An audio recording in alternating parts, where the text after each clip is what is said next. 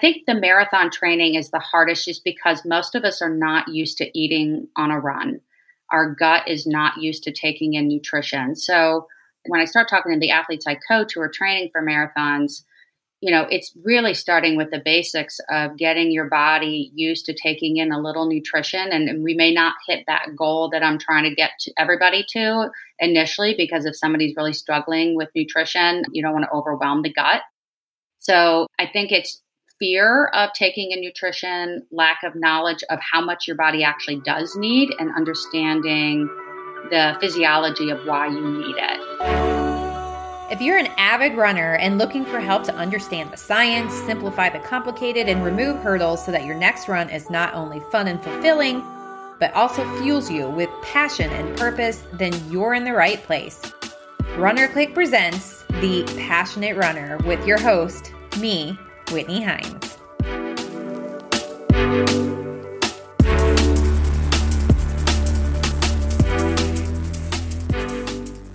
Hi, and welcome to episode 21 of Runner Click's The Passionate Runner podcast. I'm your host, Whitney Hines. I'm a lifelong runner, a certified running coach, and founder of themotherrunners.com, a resource for moms who run. And today we hear the insights from registered sports dietitian Megan Robinson about marathon fueling, which, if you are a marathoner, you know can be really tricky. I learned so much from her. I know you guys are going to too. I mean, she just breaks it down. She talks about the physiology, and she also recommends some products that she really likes, and just talks about all the different things to consider when you're trying to figure out how much hydration to take in, your gels, electrolytes, and all of that. So I know you're really going to benefit from our conversation. Some more about Megan. She has been a competitive track and cross-country runner since high school and has competed in numerous long-distance races, including the Boston Marathon. She's a level 1 certified RRCA coach and provides individualized training programs for distance runners of all levels. Her expertise in both sports nutrition and running makes her an exceptional counselor and coach for both aspiring and accomplished athletes. Megan's been a registered dietitian nutritionist since 1994 and has worked at the Children's Hospital of Philadelphia for the past 20 years. She's a board-certified sports dietitian and certified diabetes educator, specializing in sports nutrition, cardiovascular health, and diabetes education. In addition to working at the Children's Hospital of Philadelphia, Megan has a private sports nutrition practice, Megan Sports RD, helping athletes develop meal plans to meet the energy demands of training and to enhance their sports nutrition performance. We're going to hear from Megan after this short message from our sponsor, Runner Click. If you are an avid runner and looking for help to understand the science, simplify the complicated, and remove hurdles so that your next run is not only fun and fulfilling, but also fuels you with passion and purpose, then you are in the right place. Runner Click presents The Passionate Runner with your host, Whitney Hines. Hey, Megan, it's great to see you. Thanks, Whitney. Great to see you. We usually are communicating via email because I always ask you so many questions and you always come back with such great, science-backed information. So I'm glad to finally have you here to share with our audience, all the bevy of knowledge that you have related to nutrition. And I want to focus today on just marathon fueling, especially race day fueling, but also leading up to the race, because I know that just people have so many questions and it can be so confusing and it's very individual. But before we get into that, I'd love to know more about you. How did you get into this profession? Oh, we go way back, really back when I was around 15 years old. I was a competitive runner, started in, typical middle school track and realized I was clearly not a sprinter. Started beating all the boys, doing the mile, time trial, whatever we had to do in gym class, and realized that was my true calling in running, was the distance running. And it wasn't until high school that I started working with a coach more competitively and really getting into my training and noticed that my times weren't where they should have been, based on my training and everything else. And so my coach, this is like 1980, goodness, 85, 86. And, back then there was no such thing as sports nutrition. So my coach really had the wherewithal to kind of ask me, how's my eating going? And such a typical teenager, skipping breakfast.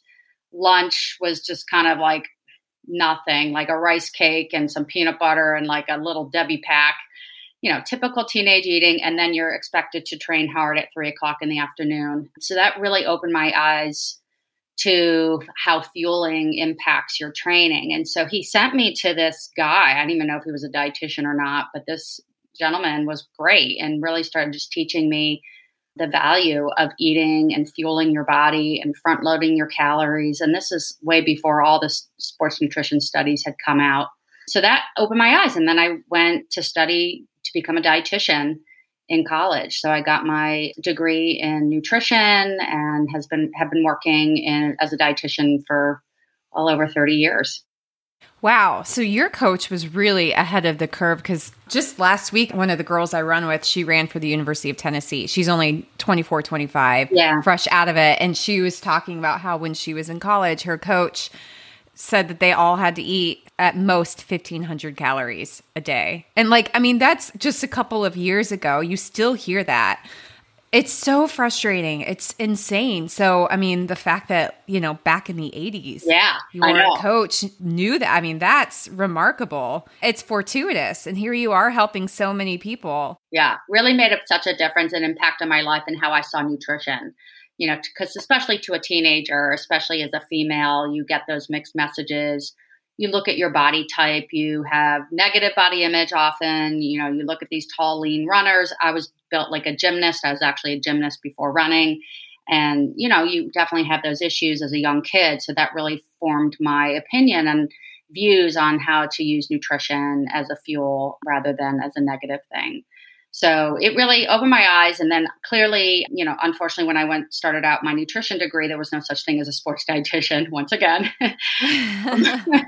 So I, started out as a, very clinical dietitian but had been really racing all the way through. I took off racing in college. I had chronic injuries all through track and cross country in high school, which clearly when I look back on that was probably related to underfueling. And also that overtraining mentality back in the 80s, like no pain, no gain.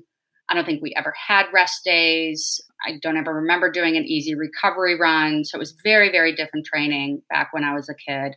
So in college, I felt like I just needed to kind of continue to run to keep my sanity, but not to compete, because I was just getting tired of that whole injury cycle. But then really start picking up running again in my 20s, 30s, 40s, 50s. So I'm just still going. That's awesome. Yeah. So you're still competitive now. Yeah. So I've been running. What's your favorite distance? Oh, that's a good question. I would probably say 10K to half marathon. But as I get older, I keep shoving myself into these marathon races. I know. There's something so alluring about the marathon. I know. Because it's impossible to conquer. I think that might be it. And that's the challenge. I think as you get older, you could always do a 5K or 10K. And it's just kind of like, what's that next challenge? So it really wasn't until my late 30s did I say, what's the next challenge? Because my kids had finally started to grow to the ages where I could say, Mom's going to go for a 3-hour run. See you later. So I'm kudos to all those young moms training for marathons, because there's no way I could have done that. It's so hard. It's so hard. So I definitely started challenging myself in my late 30s and all the way through my 40s. And now I'm in my 50s and taking on different challenges with different races and training events. That is awesome. Yeah. So you really practice what you preach. So when we get into this marathon fueling talk, you are going to know the trials and tribulations that come with it. So, okay, well, let's just get going then. Let's just dive right in. Absolutely. It is confusing. Like you think it would be simple. You just run. Okay, well, you run out of your glycogen after, 90 to 120 minutes. So just take some gels and you're good to go. But your body is a very complicated thing. And especially when it's working hard, things don't work the same as if you're sitting on the couch or sitting at a table eating a meal. So can we first just open up talking about why marathon fueling can be just so confusing and hard to figure out for people? Well, first of all, I think there's a lot of mixed messages in the media. I think We've gone through these waves of pros and cons with carbs, fat training, protein. We get a lot of mixed messages talking about different macronutrients and how we use them for energy. And I think there's this kind of like rite of passage, like I did not fuel my 16-mile run. Aren't I a great runner? And I see this all the time. I mean, I'm a coach myself. I also do some, group runs. And I think I'm the only one there with like a hydration belt and like planning my fueling every, so often. And they all just kind of stare at me like, what are you doing? So I think there's a lot of mixed media messages, especially through even on social media running, groups. I see that a lot. And trying to pick and choose which ones I answer and try to correct people. But it's a very heated discussion. But I think the marathon training is the hardest just because most of us are not used to eating on a run. Our gut is not used to taking in nutrition. So when I start talking to the athletes I coach who are training for marathons, it's really starting with the basics of getting your body used to taking in a little nutrition. And we may not hit that goal that I'm trying to get to everybody to initially, because if somebody's really struggling with nutrition, you don't want to overwhelm the gut. So I think it's fear of taking in nutrition, lack of knowledge of how much your body actually does need, and understanding the physiology of why you need it. So those are some common reasons why I see it's really difficult. All right. Yeah. I want to touch those points that you just said people don't understand or don't have the information on. But going back to the mixed media messages, what do you think that's rooted in? Why do you think it's kind of like people think it's a bragging right to be like, yeah, I ran for 2 hours and I didn't take in any fuel? Do you think it's because like a lot of people get into running because they're trying to lose weight? That definitely could be a factor. I think some people don't want to have to be bothered with having to bring stuff with them. I hear that often, especially when we've had very hot weather this summer. I'm really trying to advocate more hydration during the longer runs, even runs that are around an hour. And many athletes may be giving me a little pushback saying, listen, I don't want to have to wear a hydration belt. I don't want to have to like plant water somewhere on a course. I just want to just go out and run. And I totally get that. I'm that person. Yeah. I am. So I get the pain of having and the inconvenience of having to plan out your fueling strategy. But I also feel that because carbohydrates, way back in the 90s, carbs were the thing. Low fat, high carb diets were the thing to help people lose weight. And obviously we know that does not work. Then we had this huge swing where then we were eating low carb, high protein, high fat. And I think we're kind of still in this mentality thinking that's how endurance athletes should eat, which is not right. Or I wouldn't say right, but maybe not right for everyone. And so I think that's kind of stuck with like, oh, I don't need to do that. I'm fine. And it shocks me in how many people, when I start saying, well, let's try at mile 4, taking in a little nutrition into your long run, and you let me know how you feel. I 100% all come back and say, wow, I felt so much better. And it's just like, to me, such a like simple approach to making you feel better on your run rather than torturing yourself out there when the run itself is difficult. So try to make it as simple as possible and fuel your muscles the way they need to be fueled. Yeah. I mean, I've also experienced that firsthand.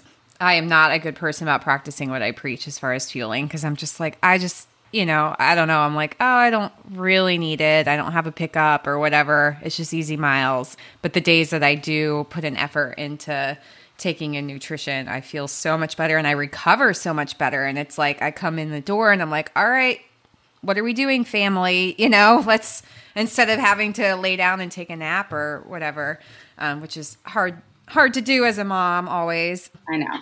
All right. So the physiology. So when you're educating these people about why they need to take in fuel, hydration, et cetera, what is the physiological need for this? So most of us do our long runs first thing in the morning.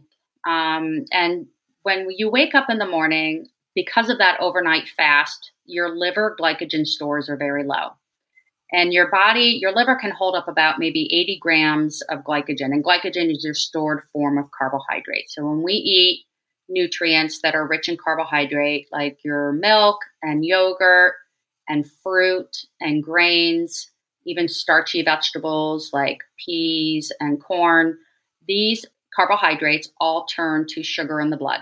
And the stored form of that sugar, when we're not using it for energy, is stored in our liver and it's stored in our muscle. So the liver glycogen is really, really important to regulate your blood sugars. So in a person who does not, I work with a lot of athletes with diabetes, so I always reference this.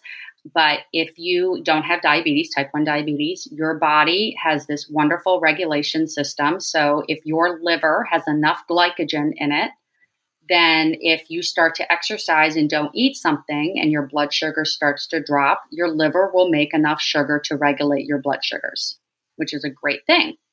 But when you wake up in the morning over an overnight fast, your liver glycogen stores are low. Your muscle glycogen stores are still adequate, but we'll talk about that in a minute. So if you start exercising fasted with already low liver glycogen stores, you're running the risk of what we call, not in a person with diabetes, but kind of lower blood sugars, where energy levels start to kind of dip. So that causes that early fatigue. Now, if you're just going to be doing a simple, easy 4-mile, barely moving, shuffling kind of run, you're going to be fine. It's the runs that are a little bit more intense, the progression runs, the tempo runs, the interval runs, and longer runs, where you want to make sure that you're not fasted, because that's going to really impact your liver glycogen stores. And that's going to put you at risk for having lower blood sugar, early fatigue, and so on. So then we talked about the muscle glycogen. So when you have an overnight fast, your muscle glycogen stores are still adequate. But when you start getting into runs that are 90 up to 120 minutes at a slow pace, and what I mean by that, that's not marathon pace. That is probably 30 to 90 seconds slower than marathon pace. That's when your muscle glycogen stores start to drop. And once again, we've heard all about the bonking around mile 20, partly because we're so fatigued, but also because maybe we didn't fuel early enough in that training and also early enough in that race to prevent that muscle glycogen stores from dropping too severe. So the purpose of taking in carbohydrate during a long run, anything over 90 minutes in my eyes, especially if you're adding in some marathon paced miles or tempo miles, then you really need to start fueling those runs to maintain that muscle glycogen and maintain those energy levels. And fuel early. So fuel at like starting 30 minutes in, every 30 minutes. Typically, every athlete's a little different. I have a lot of athletes that I may say, let's start at 45 minutes into the run. See how you feel with that. Because once again, I'm working with a lot of athletes that have probably never experienced this. And for me to say, take in a gel every 30 minutes, they're just going to stare at me like, I can't do that. So I may say, let's baby step this. Let's maybe at 40 minutes, at 45. I just had a conversation with an athlete yesterday who is waking up, barely eating something for breakfast, maybe just like a banana before her long run, because once again, it's summer. We're not getting up 3 hours before our long run to eat a meal. And because she's starting at 5 a.m., so I'm not expecting her to get up at 2 and start eating a meal. So I said, you know what? Instead of fueling at 40 minutes, let's start fueling a little earlier, because you're not starting the tank on a full tank. You're starting your run on a full tank. So everybody's a little different. Some people fuel 30 minutes in. Some people start fueling around 40 minutes in, depending on how their gut can handle that nutrition. Okay, I have a gazillion follow-up questions. Yeah. But before I get to those, okay, can you talk about hydration? So water, the needs for water in our blood and our body when we're running, and then also electrolytes, especially when we're sweating a lot in the summer. Yeah. This has been such a hot topic this summer because it has been unusually humid and warm.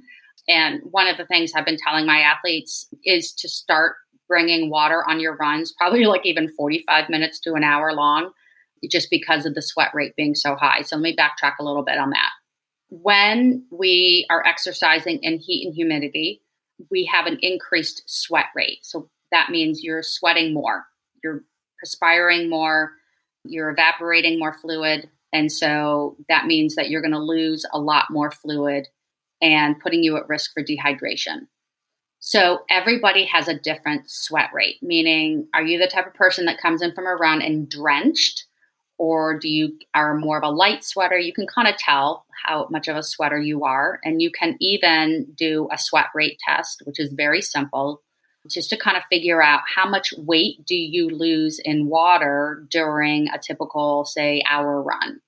So I may have my athletes do this periodically during summer training, especially if they're struggling with dehydration or trying to figure out how much fluid they need to drink during a run. So depending on how much you lose, so for every pound you lose for an hour, that's about 16 ounces of fluid. So if you tend to, maybe lose a few pounds, that means you're losing 32 ounces of fluid in that, say, period of time that you're, running, say it's an hour or so. So everyone's a little different on their sweat rate. Once you kind of determine, and the reason why we need to do this is because running a little dehydrated, and what I mean by that is if you were to lose maybe 1 to maybe 2% of your body weight during a run, that's fine. You're always kind of running a little dehydrated. The last thing you want to do is be overhydrated. And that's why when you get the bib for your races, on the back of it, if you've ever noticed, they'll ask you what your weight is. And because in situations with marathons, if people are overhydrating, they're taking in too much fluid, and they come to the med station because they're feeling disoriented and not feeling well, the med tent does not want to assume it's dehydration. They can actually, even if they weighed you, which I don't think I've ever seen that in a med tent, but if they weighed you and you gained weight, that means you're taking in too much fluid, which will help them determine what kind of treatment they'll do.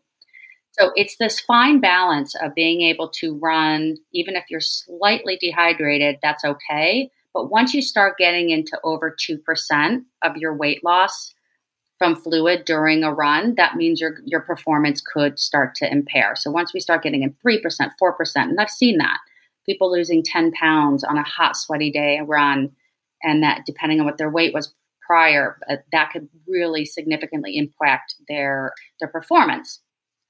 When you're dehydrated, your blood thickens.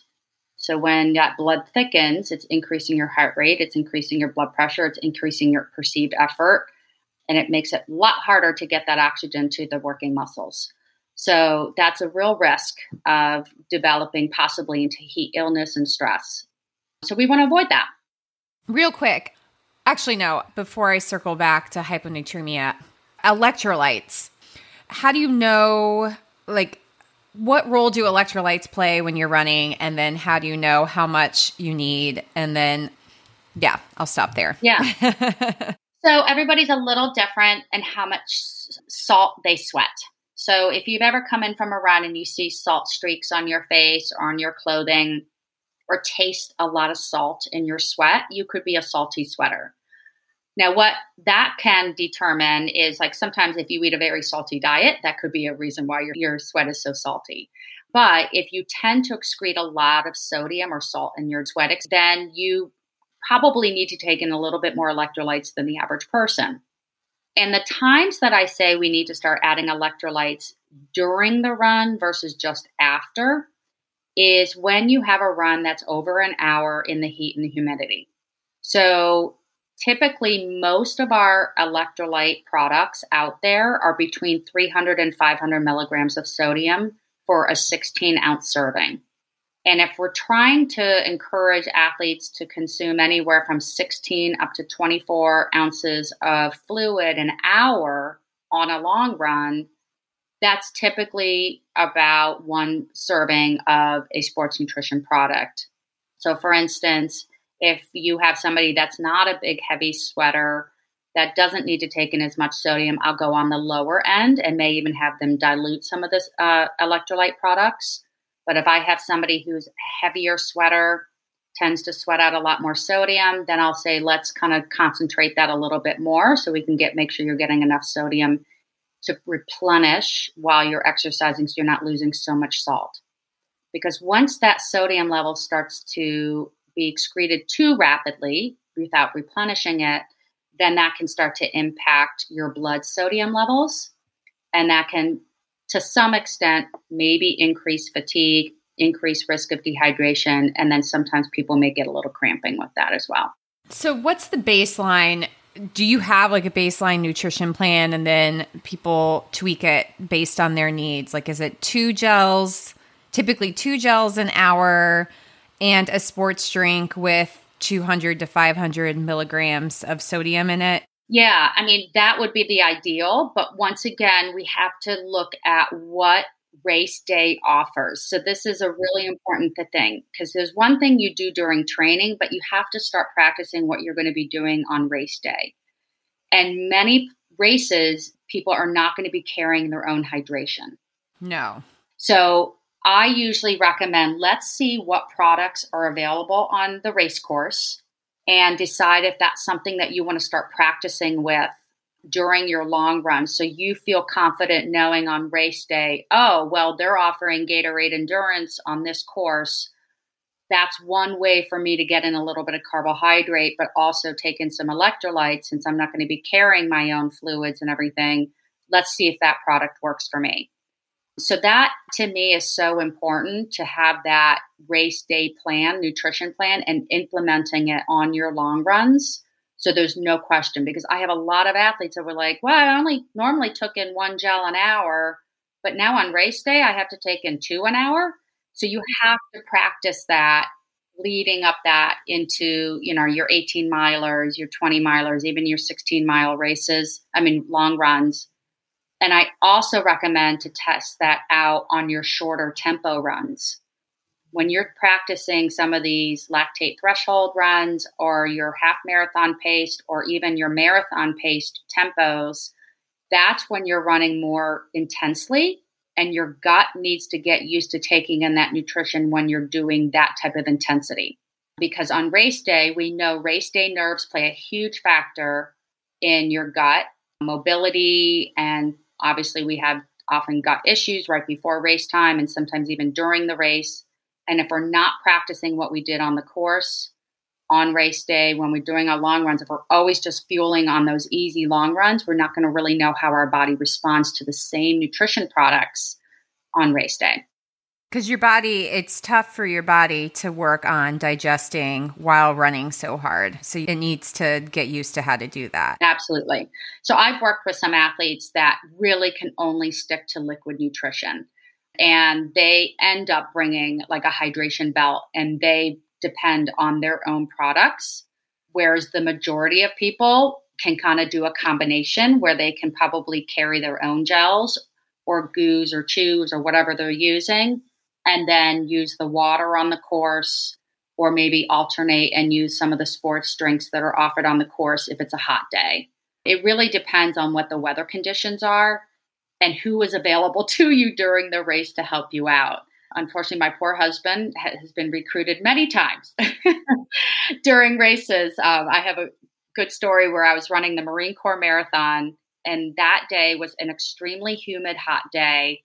And I just knew that, I didn't want to bring anything with me except for my nutrition, my fueling. I wasn't going to bring water. But I said to him, okay, mile 6 and mile 13, this is where I need you to hand me my electrolytes.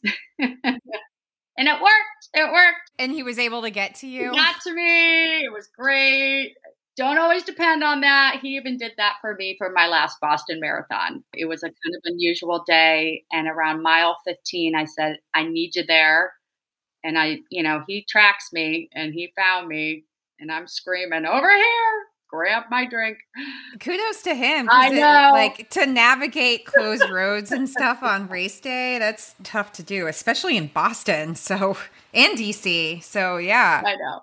So not everybody has those advantages. Yeah. But yeah, so practicing fueling with what you're going to do on race day is really, really important. So normally with hydration, if you're running less than an hour, you're fine. Just drink to thirst, you're fine. But once we start getting into longer runs, marathon training, I usually recommend taking anywhere from 4 to 8 ounces of fluid every 15 minutes.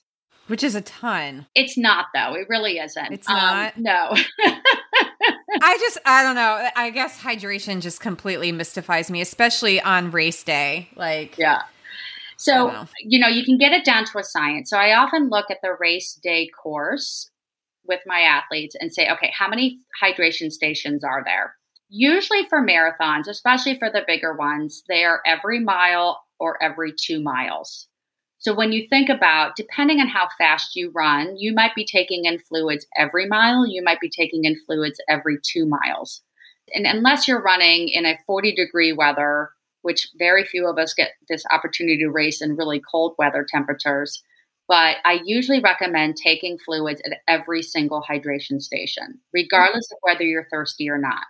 Because if you don't take those fluids early enough, you can't backtrack. You can't recover from being already dehydrated during a race.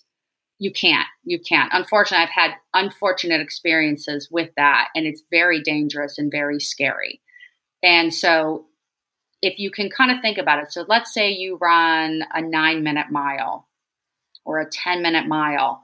At every station, take in, they hand you these tiny little cups that are maybe consisting of maybe 3 ounces of fluid.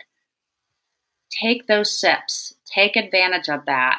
Drink the whole thing. I often take my 3 sips and then I toss it on my face. You can pretty much count on like a big gulp to be around an ounce of fluid. Okay. So I usually, even on my long runs, I have a hydration vest. So I carry on my long runs probably over 50 ounces of fluid. And every mile I've got my gut so used to, like that watch goes off, I just start drinking about 3 or 4 big sips at every mile. And so that makes such a difference in training your gut to take in that hydration, because if you start passing up those hydration stations or passing up the opportunity to drink, then you're going to really set yourself up for dehydration later in the race or the run.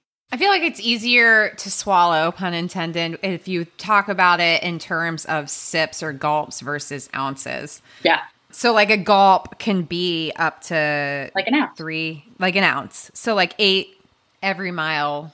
That might be a lot that would probably be for a larger person who sweats a lot. So I usually say, let's start with every mile taking in 3 or 4 sips and see how you feel. And if you find yourself in the long run, like, oh my gosh, my bladder was so full, it was way too much, then you back off. You kind of learn what works best for you by practicing these things early enough in your marathon training. So if you're kind of late to the game and going, I have no idea how much to have, and I've never practiced this, and all of a sudden it's race day, you're setting yourself up for failure. So the more you practice this and see what works best for you, and also the reason why I have my husband at those certain stations is because those were hot days. Yeah. I've run races where it's a beautiful 50 degrees. I'm just relying on the water and my goo, and I'm good.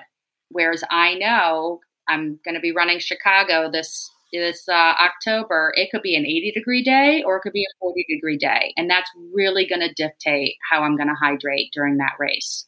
And if I'm going to be carrying some extra electrolytes with me.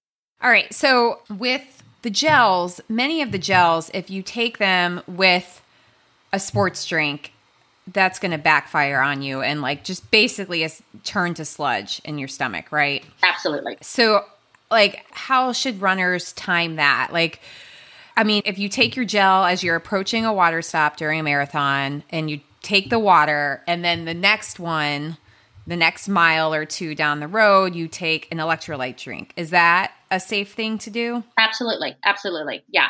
And if you've practiced that a little bit, so sometimes I'll have athletes bring like a little container of like a sports drink that they'd be using on the course at the race and kind of, drinking the water for most of it. And then kind of periodically taking, maybe every 3rd mile or 4th mile, maybe even at that 5K part, taking in some of those electrolytes. That would be really helpful. Yes, you do not want to chase a gel or carb chews with an electrolyte. It's going to be too much concentrated carbohydrate on the gut, and that can cause GI upset. And the other thing is if you take in that carbohydrate gel or chew without water, that can cause gut issues as well. Unless it's a hydrogel like Martin or Cis. Yep. Absolutely. So that's why you have to be, it's such a logistically, it's a little bit of a, you have to know the course. You have to look at those plans of where is that water station going to come? And is that going to be coming around the time I'm going to be taking in nutrition? So it is logistically kind of, all right, I'm coming up on that 7th mile. This is when I normally would be taking in some nutrition. I better start eating. I see the station ahead of me. I better start eating right now so then I can get that water to chase it. Believe me, I've had situations where it hasn't worked out and you're like drinking the water and you're fumbling to try to get the nutrition out and everything else. But it keeps your mind occupied during the race. And, I always call it an eating fest during running. But yeah, because you're just constantly planning. I recommend practicing grabbing the water cups too as you're running. Like when I was running Indy, it was cold and I was wearing gloves and the cup slipped out of my hand and it ended up splashing on the poor volunteers. I felt so bad and I was just like, I'm sorry, but I gotta go. Right, I know. Okay, so here's my personal concern then. If you're doing that, but you're also trying to make sure you're getting in enough electrolytes, because I think I have discovered about myself that I am a salty sweater, and I've started taking, I emailed you about this, some salt tabs the past couple workouts, and I have felt so much better. And I don't think that's what was irritating my stomach. I think I had a little bit of a stomach bug. Okay. But sorry. Yeah. TMI, listeners. Because I think some people, they need more than what they're going to get in the sports drinks that they're taking every other water stop then, right? Because if you're taking a gulp of a sports drink, you're probably getting, I don't know, I have no idea, like 25 milligrams of sodium in a gulp. And if you are doing that only, 2 to 3 times an hour, like that's not nearly enough what you need. Absolutely. And then most gels only have, or chews only have 25, 30 milligrams of sodiums. You need to supplement. This is where it gets confusing. So then you need to supplement with something else, right? Yeah. So that's where you have to start getting a little savvy and understanding that, am I going to get my electrolytes from a sports drink? Am I going to get my electrolytes from a salt chew or tablet? Or am I going to get my electrolytes from the carb gel or chew? Now, there are some carb gels or chews that are higher in sodium. I was just looking this up for an athlete I work with, and we found one that has 240 milligrams of sodium per gel. And carbs as well. And yeah. Ooh. Do you remember what it is? Yeah, I don't know. Can I say the name? Yeah. Okay, it's the Humagels. Oh, yeah. For real? Yeah. Oh, they have okay. A Humagel Plus. Believe me, I have no rights. I'm not an ambassador for Humagel or anything. Oh, no. I was going to ask you what some of your favorite brands are later on anyway. So, okay. Well, that's great to know. Yeah. So she was normally taking in Humagels, and we were talking about the whole electrolyte situation for Chicago because we were both running Chicago, and I was concerned with the heat if we're going to get it. And I suggested, why don't you test out the Humagel Plus? And she said, I've already done that. I'm like, well, great. You're already on that. You're already done. You've taught her well. So that's a great one. In the past, I've even used the Cliff Shot Block Margaritas.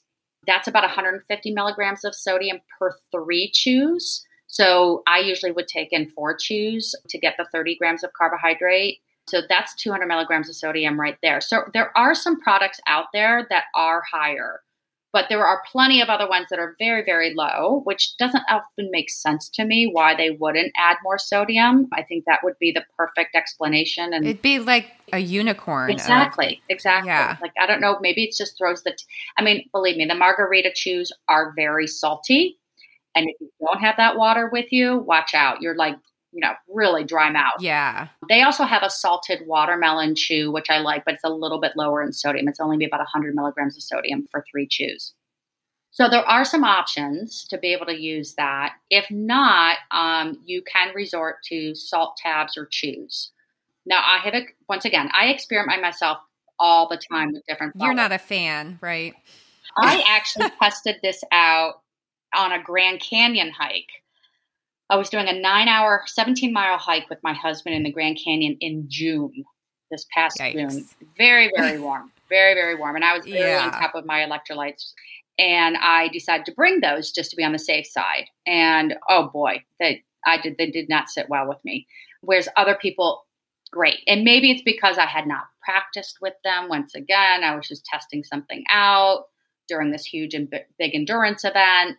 It was just a little too salty for me. I think it was more of the taste that was more of anything. Did it mess up your stomach, or It didn't. It didn't. you just didn't like I the didn't like the taste? taste. But I've had some athletes it works well. The only issue, the caveat with using the salt tabs or tablets or the caplets, is that it is a concentrated amount of sodium. So some of them are very high, like 100 milligrams per caplet.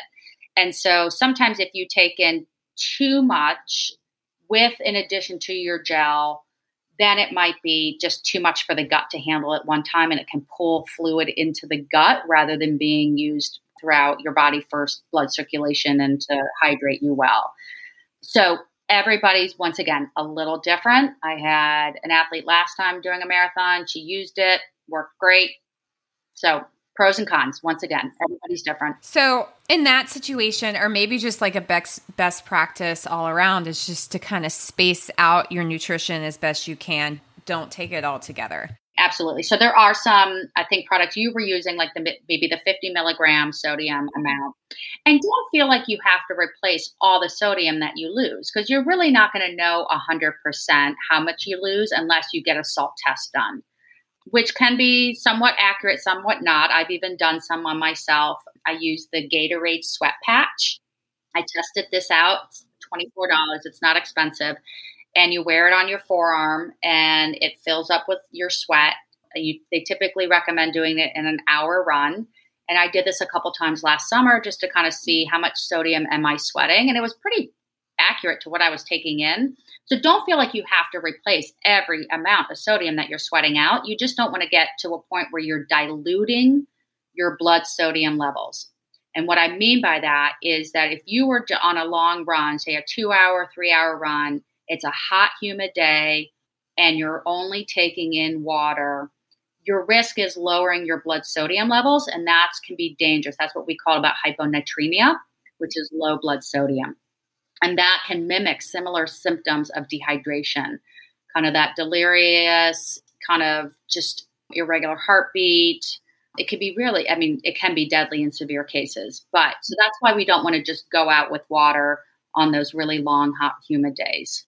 So, because I do have an athlete who was very worried about hyponatremia, and as long as if you're taking in sodium, you're fine. You're fine, yeah. So don't feel like, even though I'm saying maybe 200 to 500 milligrams an hour, kind of, if you can get in that maybe, 200 milligrams on that low end, you're going to be fine. What about, because I know there are products out there like LMNT that have a ton of sodium. Like, how can that help you to kind of preload your sodium before you run? Or is that, because I think on their website, they were talking about research that said that actually, like, people hydrate almost too much and their performance declines are more tied to not having enough electrolytes. And so they were making the argument that you need way more than what people think.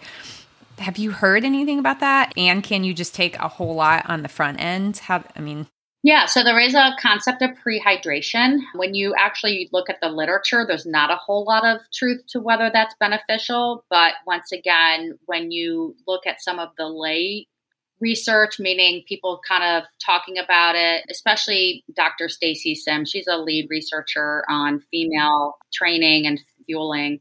She kind of advocates prehydration. It's something I've experimented with, and I tend to take in a higher sodium beverage before my long run, because I often find that we're all waking up a little on the dehydrated side. And I'm one of these people that I'm waking up super early, and literally within a half an hour, 40 minutes, I'm starting my long run. So I'm not having an adequate breakfast, waiting that 3 hours to digest. I'll practice that before race day, but typically I know how my body responds. So I may take in not something that's 1,000 milligrams of sodium. I think that's extreme. I think if you're taking something that's around 500 milligrams of sodium for a 16-ounce container, that's fine. but you still have to allow yourself time to process that. So if you're taking that 15 minutes before a run, that's not going to benefit you. You need to have at least 30 to 45 minutes for it to process, to kind of get into your bloodstream, to help you go to the bathroom before you go head out on your run. There's some good products out there. I like Noon Instant. That's a quick one. That's a quick rapid rehydrate. Liquid IV has a higher sodium one. Noon used to have a Prime product. That's out. They're discontinuing that. And you can always just concentrate some of the products that you are using that might be a little bit lower in sodium. So prehydration can be helpful. And I sometimes also recommend the Martin electrolyte packet to have as a prehydrate as well. So I would say to most of my athletes, the night before a marathon or the night before a really intense long run, not like a slow, easy one, is to take in some electrolytes the night before and then that morning of, just so you're well hydrated, and then just fuel and hydrate you normally would on that run or race. That's a great tip. Also a great tip to do it at least a half hour before, because I'm like, I have so much room for improvement in my fueling strategies. That is not something that I have been doing. Yeah. So here's a tip. My husband thinks I'm crazy, but I get my insulated water bottle. I fill it with tons of ice, put my beverage, whether it's just water, depending on how long I'm going to be running, and I keep it at my bedside. And literally when I wake up, I go to the bathroom and I start hydrating. Yeah, I do drink a glass of water. That's like the first thing I do when I wake up in the morning, but I don't drink any Gatorade or anything until after I've had my coffee. Yeah, right. Well, your coffee's hydrating. It's hydrating, but it doesn't have the salt that I need, right? Yeah, but if you're having something with a little sodium in it, you'll be fine. Yeah. And it's mainly for the longer runs too. Yeah. All right. So speaking of coffee, what is your take on caffeine during the race? I'm all for it. Once again, it could backfire if you're not used to it. And genetically, it really determines whether you're a caffeine metabolizer. What I mean by that is not everybody benefits from caffeine. So if you feel that cup of coffee or that cup of tea kind of gets you going in the morning, then that's a great way and technique and tool in your toolbox to be able to utilize that during the long run or race to help lower your perceived effort, meaning you're going to run faster without that extra fatigue. Normally, most athletes only need about 3 milligrams of caffeine for every kilogram of body weight. So what you do is you take your weight in pounds, divided by 2.2. That's your weight in kilograms.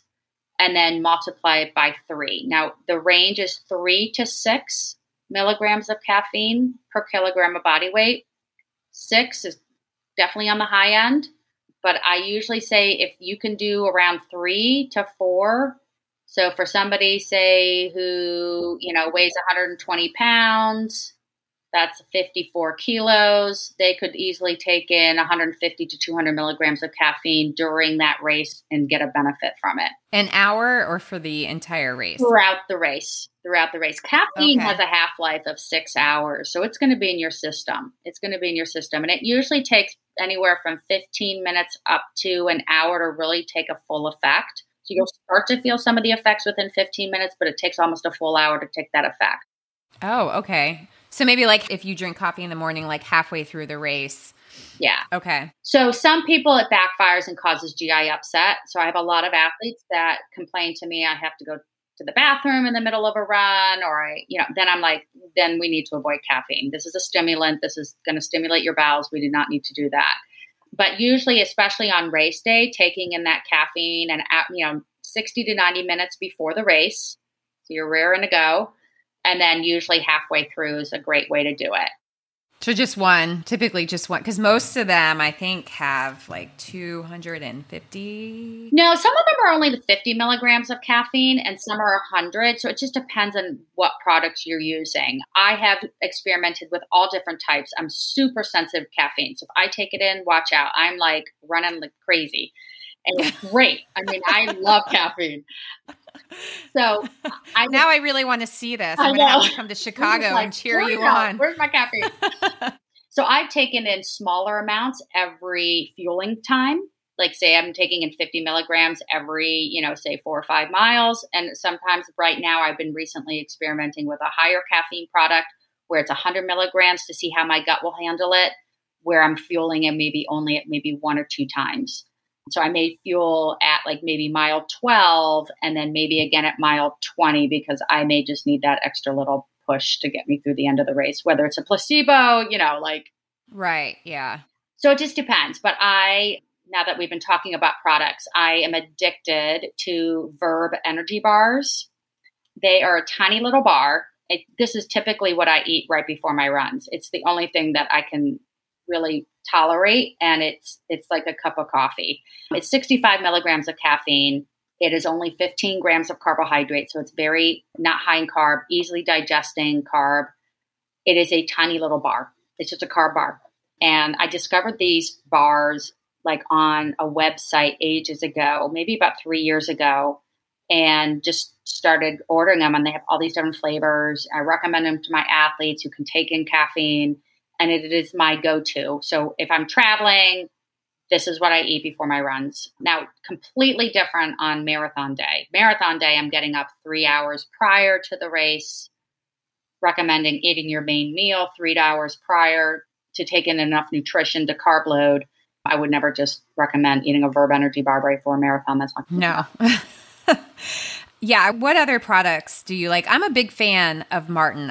They're easy to open. They're easy to take in. That's a thing, is making sure that it's something that you can easily rip open with your teeth while you're running. Absolutely. Yeah. So I was a huge advocate of the carb chews for years. And then just kind of got a little tired of having to logistically plant them throughout my body during races. Right. I know, right? I have this bra from Lululemon that has pockets in the front, and they stopped making it. And it's amazing for my phone, and it's amazing because I just stuff my bra with all my gels. And right. I'm wondering if I should just make my own. Yeah, I know. It was weighing me down. I was like, my shorts were falling off because I had so many carb chews. Yeah. It's hard to find spots to put all that. I know. I was cutting them up 2 by 2. So they had 6 in a pack, and I would cut up 2 by 2s and line them up in my shorts. And, I did it for years. I actually just switched over to the Martin gels. This is probably too much information, but I ended up getting Invisalign and I could not take and choose, obviously, because it's terrible for my braces. So I had to make a logistical, good decision and switch to the gels. And I really don't like the consistency of gels at all. But the Martin gel to me is very easy to take in. It's easy on the gut. And I love the fact that you don't have to chase it with water because it's a hydrogel. That was a great opportunity, especially with winter training when I wasn't bringing a lot of water on my runs because it was cold out. I didn't need to drink as much. I could just rip that open, slurp it down, and be done. So that really saves a lot of time and a lot of logistical planting around my body of where I'm going to put those. Seriously, I wonder, that is such a big problem, is just where to store all this stuff when you're running. And then if you're not an elite too, when you're running and you don't have a bottle service. No, so jealous of those runners. I know. I usually, make sure I have shorts that have a couple pockets, and then I'll slip some in my bra. You do find places for them. You do. I tried the Science in Sport, the Cis gels this summer with the caffeine, and caffeine it helps me in the morning, but it hit me hard. And then I realized to just kind of take little gulps throughout, and it really helped. I mean, it was the first time I've ever taken a gel where I really felt the effects, and I was looking at my watch and I'm like, am I really running this fast? How did this happen? I know. So yeah, I'm definitely going to think about maybe taking that in addition to the Martin when I run my marathon, just as my little pick me up halfway through. Any other products you like? Just typical, the Noon products, the Noon Instant. I like that a lot. I use the UCAN generation. I like their Hydrate. I've experimented a lot with their powder for when I was training for an ultra marathon. It works great for a lot of athletes. I don't bring a lot of hydration with me on races, so I didn't want to have to resort to that. So I typically rely on the Martin products, the Verb energy bars, the Noon Instant or Noon Prime. Those are typically my go-to. And then I also do like the honey stinger waffles. If I'm going to be doing kind of like a slower run and I actually want to eat, then that's sometimes I go to for those. And you like Scratch Labs too. Oh yeah. I always totally blanked on Scratch. Love Scratch Labs. Yeah. I'm always recommending Scratch. And they just came out with a new product called Scratch Clear. So if you're a type of person that really hates the taste of the powder electrolytes, like that lemon lime taste or the orange taste, and you really just want to taste like water, it's called Scratch Clear. It has like a hint of lemon. So I've been using that on my long runs, and you feel like you're just drinking water, but it has electrolytes. Oh, that's nice. Yeah. Yeah, that's not our family. We have a Gatorade problem. Anytime we run out, my husband's like, babe, what's our Gatorade situation? I'm sorry. Amazon hasn't delivered them because for a while they were really tough to find. Yeah. Yeah, I know they're not the best and they don't have like all natural ingredients, but I know. We love our Gatorade. That's right. Okay, well, we are running out of time, but before we wrap up, I would love to also talk about just real quick carb loading, because a lot of people do it wrong. It can be confusing. And then when you throw in there, lots of people recommend like carb depleting and then carb loading. What do you recommend? Yeah. So the classical carb deplete while you're doing training and then having kind of a taper and then carb loading, that's the classic way of doing carb loading. It's not necessary. So the research shows that you don't have to go through this whole 7-day process to carb load properly. What you can do, and you have to still remember you're tapering during this phase, but normally 2 days prior to your race, when you are only doing that simple little, 20, 30-minute shakeout run, you're not doing anything intense and your muscles are able to take in that nutrition, you're going to be carb loading. So that is a very scientific approach to this. You can kind of really get geeky in nutrition with all of this if you want to, which I tend to do because that's my profession and I just love it. But you can also take the approach which I work with a lot of my athletes of just, over the next few days, a general way to carb load without getting too nuts and counting grams of carbohydrate and ruining your total your diet is by shifting your calories to eating more carb-based foods, reducing the fat and protein in your diet. Because if you were to eat the same amount of protein and fat and add in more carbohydrate, that's going to lead a lot to gas and bloating and weight gain. That makes you feel really uncomfortable before the race. The way it effectively works is because you don't want to increase your overall calories. You just want to adjust those macronutrients. So you still can have a little bit of protein and fat at your meals, but instead of a 6-ounce meat portion, you're maybe only having 2 or 3 ounces. But instead of just a cup of rice, you're now having maybe a cup and a half of rice. You're just kind of gradually increasing the amount of carbs in your diet. And where I find where you can mainly carb load is through your beverages. Because this is something I normally recommend for people. Don't drink tons of juice. Don't drink sports drinks when you're not exercising. All that kind of stuff. But this is the time to take advantage of those carb-heavy beverages. So by adding juice to breakfast or adding a sports drink as part of a snack, or my favorite, which I always do during marathon week, is add in tart cherry juice. So tart cherry juice is an anti-inflammatory and it helps reduce inflammation. So your muscle recovery is really reduced after the marathon. And I've done this for years. And I feel like instead of taking a week to recover, I'm cutting that down to 3 days. And there's a lot of research to support it. And the great thing about it is an 8-ounce serving is about 30 grams of carbohydrate. So that's an easy way for me. I can take in 2 cups of tart cherry juice during my carb loading phase and not feel like I'm eating huge amounts of carbohydrate and feeling bloated and gassy. And are there no concerns with like all of a sudden you introduce that into your diet and your stomach's like, what in the world? That's why I usually typically start at the week of my marathon. So instead of just those 2 days, the whole week, I'll take in two cups of that. Like I'll break it up. I'll do like 8 ounces at breakfast and maybe 8 ounces close to bedtime because it actually has melatonin in it naturally and helps you sleep. So I'll start taking that in. And, if you feel like day 2 into it, it's starting to upset your stomach, then that's probably not the choice for you.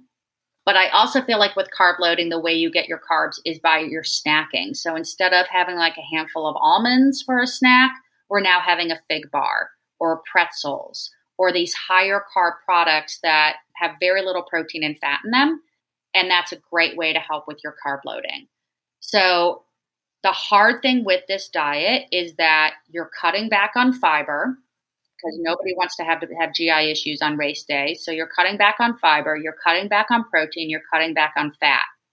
So you are hungry all of the time. So it does help with carb loading, but I guarantee you're going to be eating every 2 to 3 hours, because that little handful of pretzels for your snack is not going to hold you. So that's where it's easy to get in the calories from carbs when you're doing this diet. But normally it sounds so pathetic, but usually after a race, I'm just craving a salad with like salmon on it. And, because I've reduced all of that in my diet for those 2 days. But it's easy to do. It's just, you've got to practice it. Possibly, I usually say the day before a long run, kind of shift your calories a little differently than you normally would and see how your body responds. So instead of, like I said, instead of that yogurt for a snack, maybe have some fruit and a handful of pretzels. Maybe start adding a little bit of juice. Try the tart cherry juice during training. See how your body handles that. Just see how your body responds. Because the purpose of carb loading is to really maximize that muscle glycogen. And it's been shown that it possibly could increase your performance by 3%. So think about it. Your time could go by 3%. But the downside is obviously you're shifting your calories. So it's a diet change that your body's probably not used to. And you will gain some water weight, which is actually a good thing. What you want. Right. Yeah. Don't freak out if you're Don't weigh yourself during carb loading, please. Do not weigh yourself. So there's definite advantages. Now, I get very technical with it. I have some athletes that are really into counting their carbs and really doing it the right way, where instead of maybe eating kind of a moderate carb diet, you're now eating a really high carb diet. And I can get really technical with it. So in my mind, I'm sitting there counting my carbs as I'm eating throughout the day, just for these 2 days to make sure I'm getting enough. And I've done it enough now. I know what my body needs, but it can be very scientific if you want to get it to that level. But if you don't, do you look at your snacks, look at your drinks, and maybe increase like your carbs by 25%? Absolutely. Or so. Absolutely. Okay. Yeah. I feel like it would be helpful to have a little checklist for your carb loading, but also just figuring out your marathon training. Like, hey, are you a heavy sweater? Okay, here are the products that you need. Are you? That's a great idea. I mean, that's a great idea. Yeah. Maybe we should work on that. I don't know. But this was very enlightening. Oh, good. We're going to have to talk again. I know. On the podcast, because I have a lot of questions related just to fueling in general. And then all the different strategies out there that people talk about. But this was extremely helpful. So thank you so much for sharing. Thank you, Whitney. Sharing all of your knowledge. And now we don't have any excuse to bonk. That's right. No excuse. No excuse. Just start working on it now. That's right. To figure out what our body's like. Yeah. Keep practicing. Exactly. Yeah. Because, I love that even you, who has been in this for decades now, like, you're still experimenting and figuring it out. So, well, awesome. Well, good luck in Chicago. Thank you very much. Thank you. I will follow you and be cheering you on. I'm just coming back from a hamstring tear, so it's going to be a slow Chicago. But I dealt with that. I know. Recently, too. Yeah. The hamstring is fickle. It's a tricky one. But I'm happy to be running, and I'm just kind of like using Chicago as a base and just kind of happy to be out there running again. Yeah, and the last podcast I recorded, I said, I think every runner should have a serious injury because it just makes you that much more grateful to be out there, no matter what your time is going to be. But, well, I'm glad you're back running, and thank you again so much for chatting with me. Of course. Thanks so much, Wendy. Take care. Bye. Bye-bye. Thank you so much, Megan, and thank you all for listening to The Passionate Runner. Full show notes for each episode, which includes a summary, key takeaways, quotes, and any resources mentioned, are available at runnerclick.com/podcast. Be sure to follow and subscribe wherever you listen to podcasts. And if you're enjoying the content and getting value from the episode, please leave a rating and review at ratethispodcast.com/thepassionaterunner. We'll read these out on future episodes. Talk to you next time.